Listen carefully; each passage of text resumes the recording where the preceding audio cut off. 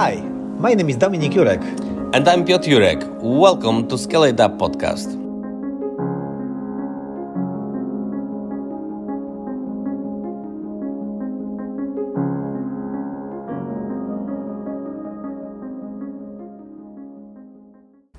Tip number 7, be creative.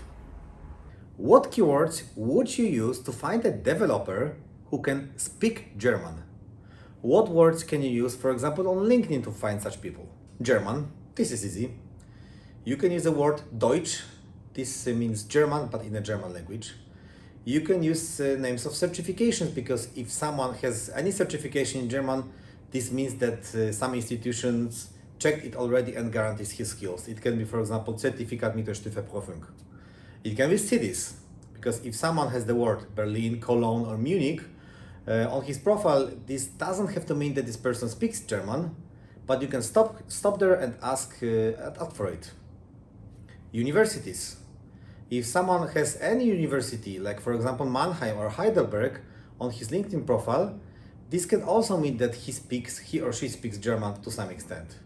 You could use the most common words like Arbeit, Zertifikat, Universität, Praktikum. For other languages, you can use, for example, names. It can also work for German, because if someone's name is Wolfgang, Johannes, or Stefanie, it's very probable that this person speaks German. But you can use also this technique for finding candidates who speak Russian or Ukrainian, because if someone's name is Vitaly or Andriy, it's very highly probable that this person speaks Russian or Ukrainian. And how would you search for an engineer on LinkedIn? In the past, we have used around 60 synonyms to find engineers. Some of them can be very surprising for you. For example, we use the word engineer in various misspelled ways. Once it is written with double E, which is correct, and sometimes it's written with double N or R. Why? Because some people often make mistakes in this word. If such a candidate uses in other description a correct word engineer, then it's not a problem, because you will find him anyway.